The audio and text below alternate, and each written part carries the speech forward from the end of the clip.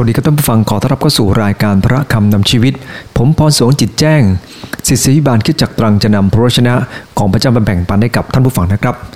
ท่านผู้ฟังที่รักครับมีโอกาสจะดูคลิปวิดีโออันหนึ่งนะครับเป็นคลิปวิดีโอที่ผู้ชายคนหนึ่งนะครับเขากำลังจะออกจากบ้านแต่สุนัขตัวนี้นะครับเป็นพันธุ์โกลเด้นรีทรีฟเวอร์เขาขอร้องครับจะไปด้วยไปนั่งอยู่ในกระเป๋าเจ้านายนะครับจนเจ้านายนั้นพยายามจะเอาออกมาจากกระเป๋านะครับหลังจากนั้นนะครับเจ้านายก็จัดกระเป๋าแล้วเดินทางออกไปนอกบ้านท่านผู้ฟังที่รักครับมันก็ฉวยตะกร้าของมันนะครับแล้วรีบเอาของ 2-3 ชิ้นนะครับใส่ลงในตะกร้าไม่ว่าจะเป็นอาหารขนมอะไรของมันเนี่ยนะครับใส่เข้าไปแล้วก็เปิดประตูครับเปิดประตูเองแล้วก็ปิดประตูเรียบร้อยนะครับวิ่งตามเจ้านายไปท่านผู้ฟังนี่แหละครับเจ้านายกำลังเดินอยู่บนถนนเนี่ยนะครับกำลังลากกระเป๋าอยู่มันก็วิ่งตัดไปข้างหน้าแล้วก็ไปหมอบข้างหน้าเลยครับแล้วก็เอากระเป๋าของมันเนี่ยวางลงเราเป็นผู้นำเป็นเจ้าของเนี่ยนะครับเราจะรู้สึกยังไงถามว่าอะไรเป็นจุดยืนของสุนัขตัวนี้แน่นอนครับว่าจุดยืนของมันก็คืออยากจะอยู่ใกล้ๆกับเจ้านายนะฮะถ้าเราเป็นเจ้านายเนี่ยนะครับเราทำยังไงครับยังไงก็ต้องพาไปด้วยแหละครับถ้าไม่ไกลเกินไปหรือลำบากเกินไปคงจะต้องพาไปด้วยวันนี้เหมือนกันครับในพระคัมภีร์เนี่ยนะครับหลายคนทีเดียวมีจุดยืนที่ดีมากเมื่อเขามีจุดยืนเนี่ยนะครับพระเจ้าก็พร้อมจะอวยพรเขาแล้วลองดูดิครับว่าถ้าเราเองยังรู้สึกว่าสุนัขตัวนี้เป็นที่น่าสงสารนะครับแล้วมันรักเจ้านายมันน่าเอ็นดูขนาดนี้เมื่อเราติดตามพระเจ้าผู้ทรงสร้างฟ้าสวรรค์และแผ่นดินโลก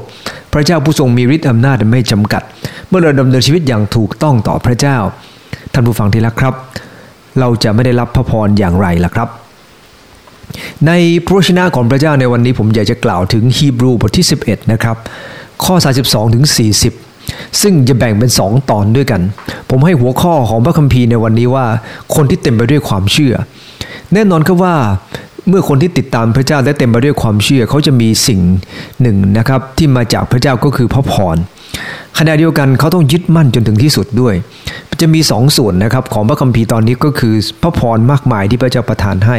และประการที่2ก็คือการยึดมั่นอยู่ในความเชื่อซึ่งวันนี้จะพูดในตอนเดียวนะครับก็คือพระพรอันมากมายของคนที่เต็มไปด้วยความเชื่อพระพรนั้นมีอะไรบ้างผมอยากจะอ่านนะครับจากฮีบรูบทที่11ข้อ32ถึง40พระคัมภีร์ได้กล่าวไว้ว่าและข้าพเจ้าจะกล่าวอะไรต่อไปอีกเล่าเพราะไม่มีเวลาที่จะกล่าวถึงกิเดโอนบารากแซมสันเยฟธาและดาวิด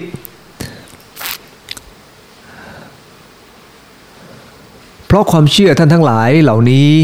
จึงได้มีชัยเหนือดินแดนต่างๆได้ตั้งระบบความยุติธรรมได้รับผลของพระสัญญาได้ปิดปากสิง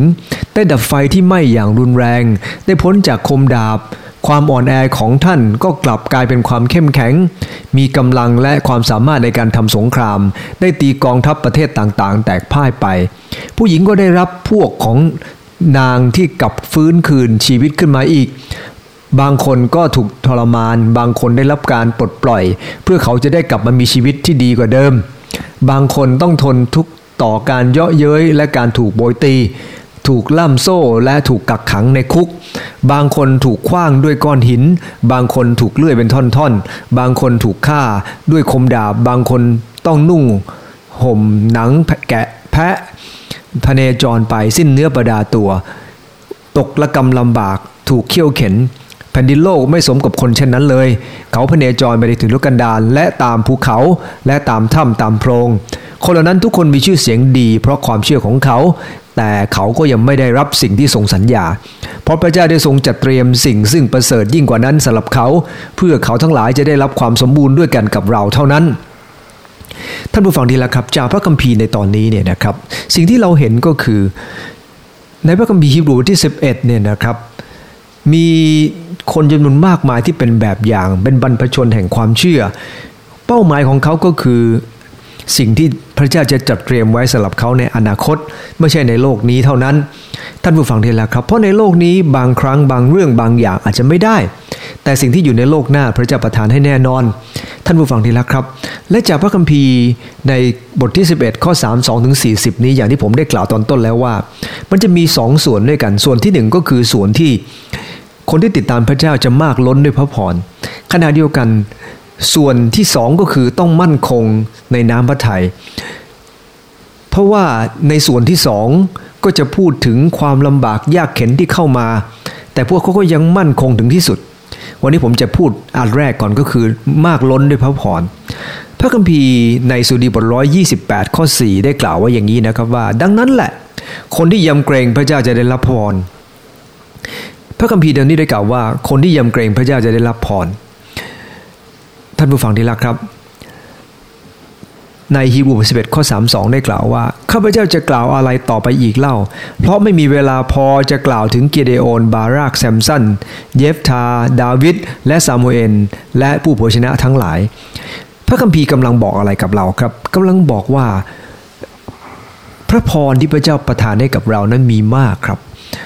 และสิ่งที่ผมจะพูด6ประการนี้ก็เป็นแค่ส่วนหนึ่งของพระพรที่พระเจ้าจะประทานให้กับเราแต่ละคนที่แตกต่างกันยังไงก็ตามเราคงไม่มีเวลาพอที่จะกล่าวถึงพระพรมากมายที่พระเจ้าได้ประทานให้กับแต่ละคน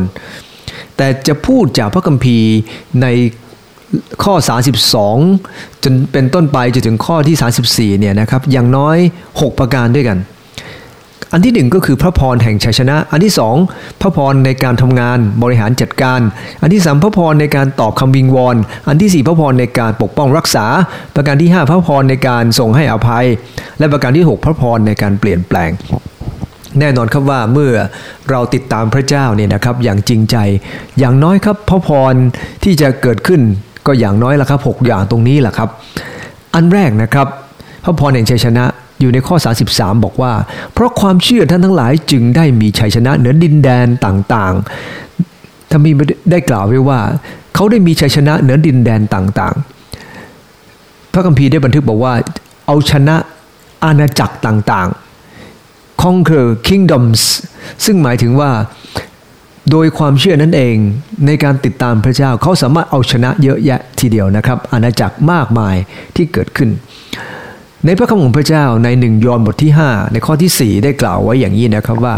เพราะว่าทุกคนที่เกิดจากพระเจ้าก็มีชัยต่อโลกและความเชื่อของเรานี่แหละเป็นชัยชนะที่ชนะโลกพระคัมภีร์ได้บันทึกบอกว่าคนที่เกิดจากพระเจ้าคนที่เชื่อวางใจพระเจ้าคนที่ติดตามพระเจ้าพระองค์จะให้เรามีชัยชนะต่อโลกคำว่าชนะโลกไม่ได้หมายความว่าไปยึดทรัพย์สมบัติบ้านคนนู้นคนนี้มานะครับคำว่าชนะโลกก็คือความผิดความบาปเพราะพระเจ้าเนี่ยนะครับทรงเป็นพระเจ้าแห่งความบริสุทธิ์และพระองค์จะทรงนำเราให้ชัยชนะเหนือความผิดความบาปได้เพราะพระองค์ทรงสัญญาว่าคนที่เกิดจากพระเจ้าจะมีชัยชนะแบบนั้นแต่นั่นแหละครับชัยชนะนั้นจะต้องดูโดยความเชื่อเริ่มต้นก็ความเชื่อสุดท้ายก็ความเชื่อกำลังหมายความว่าถ้าปราศจากความเชื่อเราก็ไม่สามารถชัยชนะถึงแม้เราจะเชื่อพระเจ้าในตอนต้นก็ตามดังนั้นพระเจ้าไม่ทรงสนพระทัยคนที่นับถือศาสนาคริสต์นะครับแต่พระองค์ทรงสนพระทัยคนที่มีความเชื่อในพระองค์ท่านผู้ฟังต้องแยกแยะนะครับปัจจุบันนี้คนนับถือศาสนาเยอะมากแน่นอนครับว่าคริสเตียนเนี่ยนะครับศาสนาคริสต์เนี่ยก็ประมาณ1 ใน 3ของโลกแต่ก็ไม่แน่ใจว่าคนที่เชื่อพระเจ้าจริงเป็นยังไงท่านผู้ฟังนี่แหละครับก็คล้ายๆกันทุกศาสนาแหละครับหลายคนก็ดูเหมือนว่านับถือศาสนานี้แต่เข้าจริงๆนะครับไปฟังเทศน์ฟังธรรมหรือจะไปทำในกิจกรรมทางศาสนาจริงๆคือเอาจริงเอาจังในการกระทำตามศาสนาตามคำสอนนะจะมีสักกี่เปอร์เซ็นต์ความเชื่อเช่นเดียวกันพระเจ้าทรงวัดความเชื่อไม่ใช่คือสิ่งที่เรียกว่าศาสนาเพราะความเชื่อจากฮีบรูบทที่11ตั้งแต่ในข้อที่1บอกว่าความเชื่อคือความแน่ใจในสิ่งที่เราหวังไว้เป็นความรู้สึกมั่นใจว่าสิ่งที่ยังไม่เห็นนั้นมีจริงเรายังไม่เห็นพระเจ้าเรายังไม่ได้เห็นแผ่นดินที่พระเจ้าทรงสัญญาไว้ในสวรรค์เรายังไม่ได้เห็นพระพรที่จะเกิดขึ้นในอนาคตแต่สิ่งเหล่านี้อยู่บนความเชื่อคือความมั่นใจดังนั้นคนที่เกิดจากพระเจ้าจะมีชัยต่อโลกโดยความเชื่อเมื่อไรก็ตามที่เราเชื่อพระเจ้าผู้ยิ่งใหญ่เราจะเห็น อัศจรรย์ของพระเจ้าและการทรงจัดเตรียมของพระเจ้าเมื่อเรามีความเชื่อคำว่าเชื่อผมเคยได้ยินหลายคนบอกว่าฉันเชื่อทุกอย่างอะไรก็ได้เชื่อหมดท่านผู้ฟังที่รักครับนั่นไม่ใช่หลักการของพระเจ้าอีกเหมือนกัน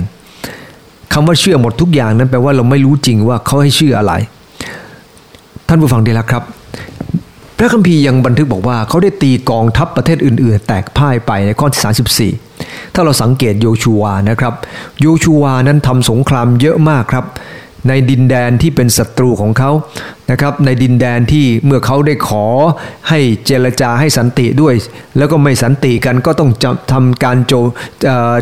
โจมตีกันไปท่านผู้ฟังที่รักครับ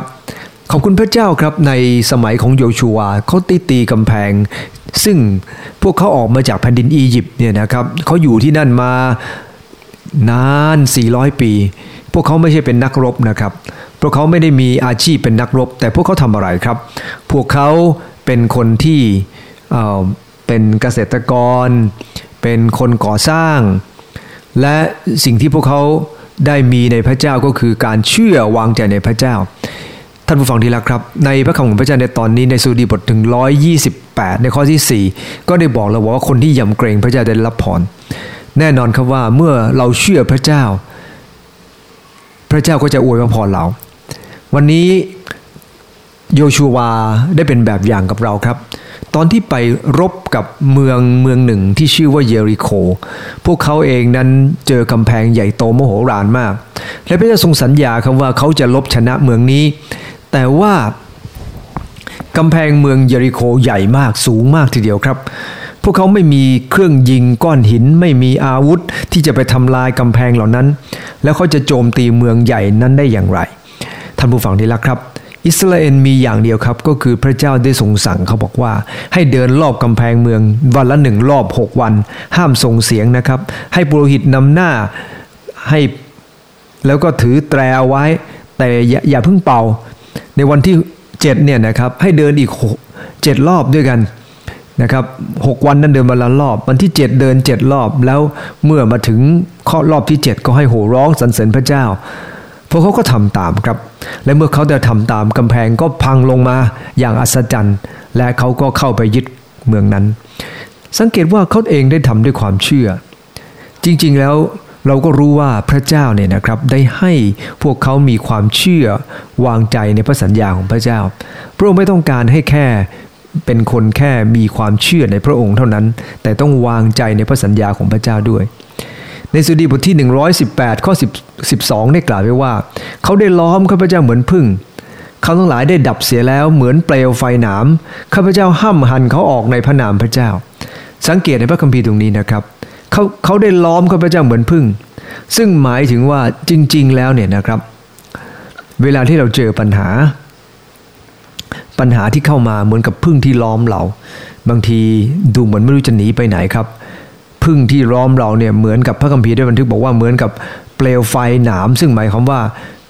ไฟที่มันอยู่ล้อมรอบตัวเราเนี่ยนะครับเหมือนไฟไหม้ป่าเนี่ยมันยากทีเดียวครับแต่เราขอบคุณพระเจ้าครับพระเจ้าทรงสัญญาครับว่าพระองค์จะให้ชัยชนะได้วันนี้เหมือนกันหลายคนเจอปัญหาลุมล้อมเข้ามาครับแต่ถ้าวางใจพระเจ้าพระองค์ก็ทรงมีแผนการที่ดีครับให้เราสามารถชัยชนะไปได้เพราะพระเจ้าเป็นพระเจ้าที่ยิ่งใหญ่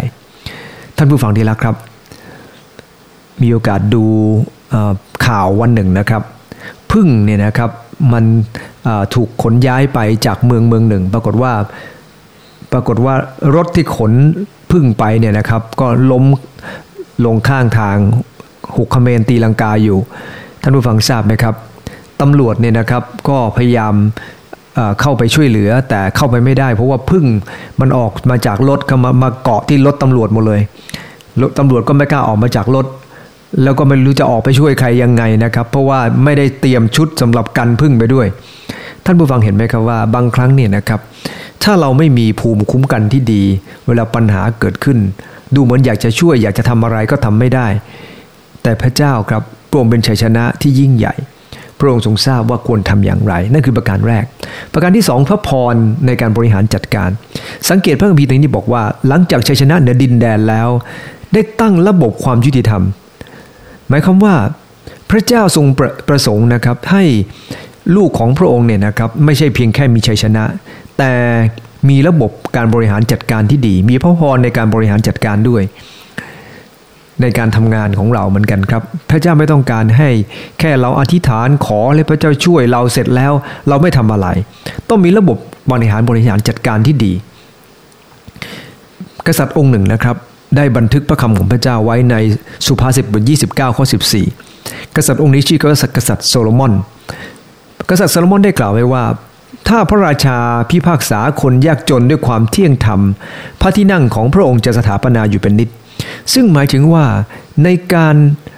ดำเนินงานบริหารจัดการทุกอย่างเนี่ยนะครับต้องทำด้วยความเที่ยงธรรมความยุติธรรมและพระพรก็จะเกิดขึ้นมั่นคงแต่ถ้า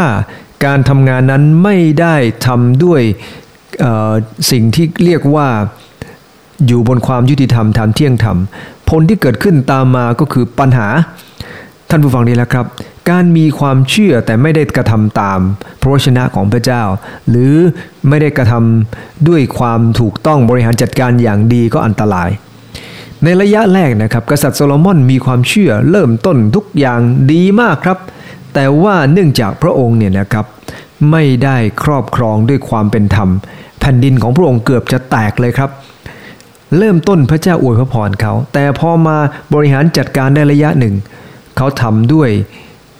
ความหยิ่งยโสหรือความคิดว่าตัวเองนั้นเป็นคนเก่งและพระเจ้าก็ไม่อวยพระพรเหนือเขามากครับมีการกบฏเกิดขึ้นมีปัญหาเกิดขึ้นในสมัยของกษัตริย์โซโลมอนเพราะอะไรครับเพราะกษัตริย์โซโลมอนเริ่มต้นโดยพระเจ้าแต่จบลงด้วยตัวเองหลายคนพระเจ้าได้ประทานธุรกิจให้เริ่มต้นด้วยพระเจ้าแต่จบลงด้วยตัวเองคิดว่าตัวเองเป็นคนเก่งแน่นอนครับว่าหลายอย่างก็ไม่เหลือกับเขาดังนั้นก็ขอดูน้ำใจนะครับว่าพระเจ้า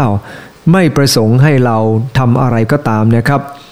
เริ่มต้นโดยพระเจ้าและจบลงด้วยปัญญาของตัวเองถ้าเริ่มต้นด้วยปัญญาตัวเองก็ขอให้จบด้วยปัญญาตัวเองแล้วกันนะครับเพราะว่าพระเจ้านี่นะครับหลักการของพระเจ้าถ้าจะรับพระพรจากพระเจ้าในการบริหารจัดการในการทำงานต้องเป็นคนที่อยู่บนหลักการของพระเจ้าไม่ใช่แค่มีความเชื่อเท่านั้นคุณจะต้องอยู่บนหลักการของพระเจ้าทำตามคำของพระเจ้าเรียนรู้จากความสัตย์ซื่อการพัฒนาในการทำงานของตัวเองเรียนรู้จากความยุติธรรมในการทำงานในที่ทำงานของเราและขณะเดียวกันจะต้องวางแผนอย่างดีด้วยเพราะพระเจ้าทรงสัญญาครับพระองค์จะให้ปัญญากับเรามีคนกล่าวไว้อย่างน่าฟังนะครับว่าพระเจ้าทรงดูแลเราทั้งหลายโดยการประทานเครื่องปรุงให้กับเราต้องไปแกงเอาเอง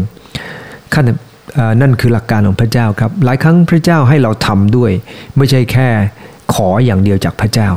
อันที่3นะครับก็คือพระพรในการตอบคำวิงวอนพระคัมภีร์ได้บันทึกบอกว่าเพราะความเชื่อเขาได้รับผลตามพระสัญญาในข้อ33นะครับหมายความว่าคนที่เชื่อพระเจ้าพระเจ้าจะทรงพระพรกับเขาโดยการตอบคำวิงวอนของเขาในตัวอย่างในข้อ35ได้พูดถึงผู้หญิงคนหนึ่งได้รับการอวยพรจากพระเจ้ารับบุตรที่เสียชีวิตไปนะกลับคืนมาเรื่องราวมันมีอยู่ว่าอย่างนี้นะครับเมื่อท่านเอลียาเนี่ยนะครับจะต้องไปอยู่ในถิ่นทุรกันดารหลังจากที่พระเจ้าทรงเลี้ยงดูท่านเนี่ยนะครับท่านก็ได้เดินทางเข้าไปในเมืองหนึ่งนะครับท่านผู้ฟังที่รักครับพระเจ้าทรงเลี้ยงดูท่านโดยผ่านครอบครัวหนึ่งครอบครัวนี้เป็นหญิงม่ายกับลูกชายของเขาและปรากฏว่าเมื่อเข้ามาในบ้านนะครับท่านเอลียาก็ได้บอกกับหญิงคนนี้บอกว่าให้ทำอาหารมาให้ท่านทานหญิงคนนี้บอกว่าเรามีอยู่ขนมปังนิดเดียวนะครับมีแป้งนิดเดียวแล้วก็มีน้ำมันนิดเดียวด้วยเราคงจะทานมื้อเดียวก็คงจะไม่ต้องทานอีกแล้วแต่ท่านก็บอกว่าทำมาเถอะแต่เมื่อผู้หญิงคนนั้นทำตามที่ท่านบอกพระเจ้าก็อวยพรครับแป้งก็ไม่ขาดขนมปังน้ำมันก็ไม่ขาดมีทานตลอดแต่อยู่มาวันหนึ่งครับพระเจ้าเนี่ยนะครับทรงให้การทดลองเกิดขึ้นลูกชายของหญิงคนนี้ก็ป่วยไม่สบายแล้วเมื่อเสียชีวิตลงไปเธอก็ได้ต่อว่าคนของพระเจ้าว่าทำไมพระองค์มาช่วยแล้วพระองค์ก็ทรงให้ปัญหาเกิดขึ้นแต่เอลียานะครับท่านก็ได้อธิษฐานขอพระเจ้าโดยการโน้มทับตัวเด็กลงไปนะครับและพระเจ้าก็ป ประทานชีวิตให้เด็กกลับคืนมาท่านผู้ฟังนี่แหละครับนั่นคือเรื่องราวพระเจ้าสัตย์ซื่อครับเรารู้ว่าพระเจ้านั้นสัตย์ซื่อเสมอมีโอกาสจะอ่านบทความของหลายคนเกี่ยวกับเรื่องของการทรงตอบคำอธิษฐานแล้วก็รู้สึกชื่นใจครับท่านผู้ฟังนี่แหละครับมีโอกาสอ่านบทความหนึ่งซึ่งผมเคยอาจจะหนุนน้ำใจท่านผู้ฟังบางคนไปแล้วเรื่องนี้มันมีอยู่ว่ามีหมอคนหนึ่งครับเป็นหมอที่เชี่ยวชาญเรื่องของมะเร็งอย่างมากเขาค้นคว้าอย่างหนักนะครับแล้วก็ไปประชุมระดับโลกแล้ววันนั้นเขาจะเดินทางไปนะครับเพื่อจะไปรับรางวัลเมื่อเดินทางได้ระยะหนึ่งนะครับปรากฏว่าเครื่องบินต้องลงฉุกเฉินครับแล้วจะต้องหารถเนี่ยนะครับเดินทางต่อไปยังปลายทางแต่ถ้าจะรอเนี่ยต้องรออีก10ชั่วโมงกว่าเครื่องบินอีกลำหนึ่งจะบินมาดังนั้นเองเขาจะให้เร็วที่สุดก็คือขับรถไปเองเขาก็เลยตั้งใจครับเช่ารถไปขับรถออกไปการที่ขับรถออกไปนะครับท่านผู้ฟังดีละครับก็ปรากฏว่าเจอพายุนะครับจนมองข้ามสัญญาณนะครับแล้วก็ไปผิดทางแล้วไปยังหมู่บ้านหนึ่งนะครับแล้วเมื่อพอเห็นว่าฝนซาลงแล้วก็เลยขอพักในบ้านหลังนั้นเพื่อจะถามแล้วก็เพื่อจะได้ไปต่อท่านผู้ฟังนี่แหละครับทั้งเหนื่อยทั้งหิวและเมื่อเข้ามาในบ้านหลังนั้นนะครับขอโทรศัพท์ผู้หญิงคนนี้บอกว่าไม่มีโทรศัพท์ไม่มีไฟฟ้าแต่ว่าก็เชิญให้ทานอะไรเล็กๆน้อยๆนะฮะในบ้านที่มีอยู่หลังจากเชิญแล้วนะครับหญิงคนนี้บอกว่าขอตัวหน่อยเธอจะไปอธิษฐานเผื่อหลานของเธอก็ไปสวดนะฮะที่เบาะที่หลานของเธอนอนอยู่นะครับแล้วคุณหมอคนนี้นะครับก็ถามว่าคุณสวดอย่างเงี้ยคุณหวังนะในพระเจ้าใช่ไหมว่าพระเจ้าช่วยเธอว่าใช่เธอหวังว่าพระเจ้าจะช่วยเธอไม่มีเงินเพียงพอไปหาหมอแล้วเขาบอกว่ามีหมอคนหนึ่งชื่อหมอสตีเฟนสามารถช่วยรักษาหลานชายเธอได้แต่เธอไม่มีเงินไปหาเขาเธอได้แค่อธิษฐานและเธอก็ทำสุดความสามารถได้แค่อธิษฐานท่านผู้ฟังนี่แหละครับหมอสตีเฟนฟังแล้วนึ่งอึ้งเลยแล้วก็บอกกับเธอนะครับบอกว่าพระเจ้ายิ่งใหญ่จริงๆพระองค์ให้เครื่องบินทำงานเป็นปกติให้พายุฝนทำให้ผมหลงทางเพื่อจะมาอย่างบ้านของคุณป้าเพื่อจะได้มาช่วยเหลือเด็กคนนี้พระเจ้ายิ่งใหญ่จริงๆครับแน่นอนครับว่าหมอสตีเฟนก็ยินดีช่วยเหลืออย่างเต็มที่เพราะรู้ว่านั่นคือสิ่งที่มาจากพระเจ้านี่คือคำสัญญาของพระเจ้าในหลายครั้งเกินความเข้าใจในเอเฟซัส 3:20 ได้กล่าวกับเราบอกว่าขอพระเกียรติจงมีแด่พระองค์ผู้ทรงกระทำสารพัดมากยิ่งกว่าเราจะทูลขอหรือคิดได้ตามฤทธิ์เดชที่ประกอบกิจในเรานั่นคือประการที่3ครับและประการที่4ก็คือพระพรในการปกป้องรักษาในบทที่11ข้อ33ได้กล่าวต่อไปว่าได้ปิดปากสิงเป็นพระพรของการปกป้องรักษาท่านดาเนียลท่านเคยรับใช้พระเจ้าในหลายสมัยของกษัตริย์ในบาบิโลนและท่านผู้ฟังนี้ละครับตลอดเวลาเนี่ยนะครับท่านสัตย์ซื่อกับพระเจ้าวางใจพระเจ้าและสิ่งที่เกิดขึ้นตามมาก็คือวันหนึ่งกษัตริย์ออกกฤษฎีกานะครับโดยการปั้นเรื่องขึ้นมาจากพวกขุนนางที่ไม่ชอบดาเนียลเนี่ยนะครับว่าในช่วง30วันนี้ถ้าใครขออะไรจากพระอื่นนอกจากพระมหากษัตริย์แล้วก็ขอให้อาจจะโยนถ้ำสิงกษัตริย์ก็ทรงเชื่อคนเหล่านั้นครับแต่ว่าดาเนียลเนี่ยนะครับเมื่อได้ยินกฤษฎีกาก็ยังเดินด้วยความเชื่อเหมือนเดิมครับอธิษฐานทุกวันกับพระเจ้าดาเนียลเจอปัญหาเพราะความเชื่อแต่ท่านผ่านปัญหาด้วยความเชื่อครับพระเจ้าได้ส่งทูตสวรรค์มาปิดปากสิงเอาไว้